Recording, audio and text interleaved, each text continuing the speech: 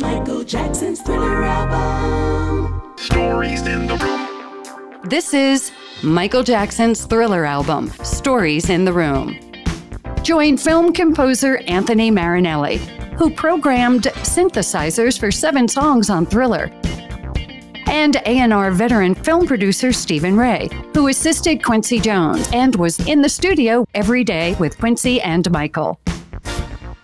Michael Jackson's Thriller album, Stories in the Room. I'm Anthony Marinelli with my longtime close friend and co-host, Stephen Ray, bringing you the real stories directly from the talented people in the room with us during the making of Thriller, the greatest selling album of all time.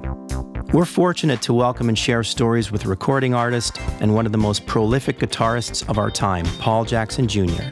He's performed with the biggest stars in music history, and he's known as the guitarist that can play anything. His memorable work on the Thriller album can be heard on the songs PYT, Beat It, and The Lady in My Life. In this segment, Paul shares the importance of great teachers and mentors, his desire to learn, the joy of playing guitar, and how all the years of practice led to his successful career. How did you learn to play in so many different styles? I mean, you're so versatile. Thank you. Like what Herbie was saying, you can play anything. Is that because you were hanging out with different musicians and different styles, and how did that evolve as a player? Because not every player, as you know, can play so many different styles. Mm-hmm. I had some really, really good teachers, like a gentleman by the name of Gary Bell and a gentleman by the name of Greg Perret. I had some really good mentors like Patrice, like Wawa Watson, like Al McKay, like Sonny Burke, keyboard player. And I had parents who always told me to be the best. I should say I have parents who told me to always be the best. And I realized that there's no chance that in my lifetime I'm going to learn everything about the guitar. So there's always something to learn. So there's always something to practice. There's always another sound, always another approach, always another skill set. There's always something else to be added. So even today, I'm always trying new things. I'm releasing a new project actually next month. And always trying to play better, always trying different things. There's always something new, and always keeping your ears open. That the complacency is a kiss of death, and also not allowing to learn from like younger folks and learn from new technologies and learn from just all kinds of things. So even we were talking earlier, Anthony and I were talking earlier about one of the outgrowths of the pandemic was everybody on Zoom. And so when we went back in person at USC, I still use Zoom. So each student that I have has a video library of the lesson. But that was because it's like, hey, let's embrace this technology, and what else can we do with it? So it's just, just a desire to always learn something new. That's great to hear. And you. That's so great. Well, you say embrace. And the way I hear you say embrace, like you really do, like you embrace it with a joy, because I see that in your personality. And when I hear your music and the way you play, that it's joy. I mean, there's something in there that's alive and joyous. You're happy. And I think it communicates to people. And that's why probably so many people want to have you on the track, and they know you're there, and you want to learn from them. You're not there to impose anything. It's quite a wonderful thing. You're a rare person. Well, I just consider myself blessed of the Lord, and I, keep trying to, just like I said, be better. Always something to learn. And I tell people, when you feel like you have mastered the instrument and that you have learned as much as you can learn, it's time to quit. It's time to stop, Yeah, because because it's pretty much over. I hope you don't master it. No, I never will. That's the cool thing. I never will. Yeah. Yeah, never will. So that's. Yeah. I mean, they say if Herbie Hancock is still practicing every day, then everybody should be. Exactly. You hit it dead on the head. Yep. Yeah.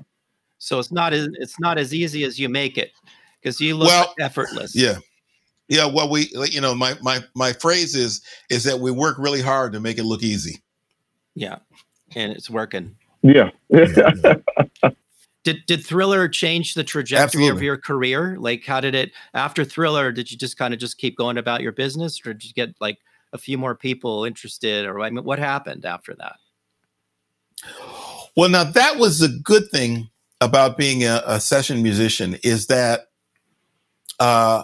if you had a good your reputation preceded you, good, bad, or indifferent. But having played on the biggest record in history didn't hurt, because it's kind of like, hey, this is the guy that played on Thriller, or hey, this is the folks that sang on Thriller. This is the guy that played drums on whatever.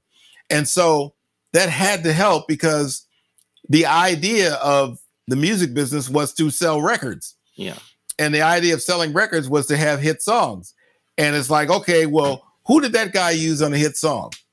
Get me the guy that guy used on a hit song, because he had a concept of making that song a hit. Well, that was just part of the equation. The other part was the artist, the producer, the song, maybe the promotion team. There were a lot of moving parts there. So it wasn't just the musicians, but it absolutely helped, because I was known as one of the people that played on Thriller.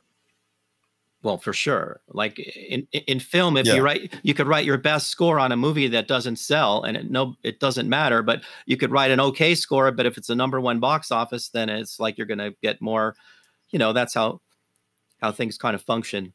Right. Mm-hmm. Yeah. Man, well, this is it's just such a joy to talk to you and see you, and you just been you've just been such an inspiration to so many people for so many years. Young musicians, older musicians, the buying public, and what an honor, Anthony and I just really, think you're just you're a special cat, as Quincy would say. Oh man, well, and I praise God for that. I appreciate you guys having me today and having fun, and that we're still here to talk about it, and amen for that.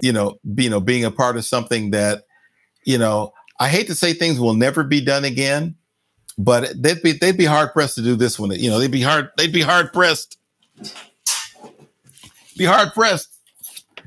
to do this one again. So I just the fact that we're still here to talk about it, and the fact that we got a chance to do something that very, very, very, very few people have ever done, which is participate in a project that was the biggest selling project in history. So I'm just, I'm grateful. Yeah. Wow. And I just want to, Anthony and I talk about that all the time.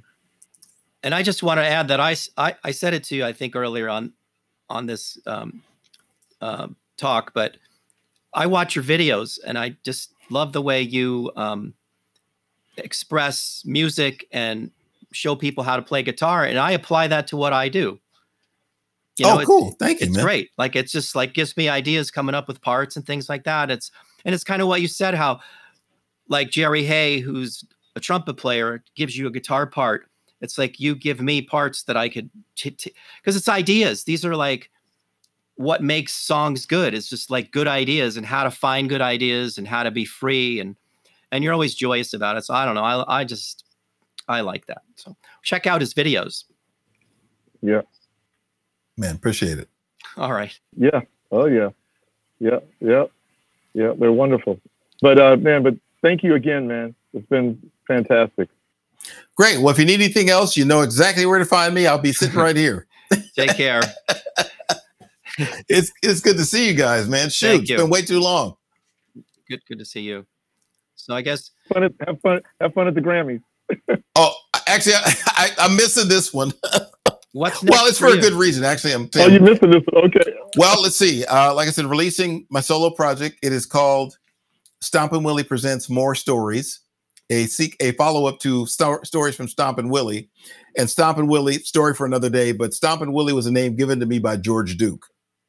And it's stuck. Yeah. But releasing that project, also releasing a project with the group I'm in with Jeff Lorber and Everett Harp. It's a project called Jazz Funk Soul. We're releasing another project and going to be doing some live dates. And that's it. But that's about it for now. Well, that's enough for right now. We'll be looking for you. Yeah. All right. Well, let's. Thank you. We'll reconvene. Talk soon. Cool. Absolutely. Talk to you soon, man. Okay.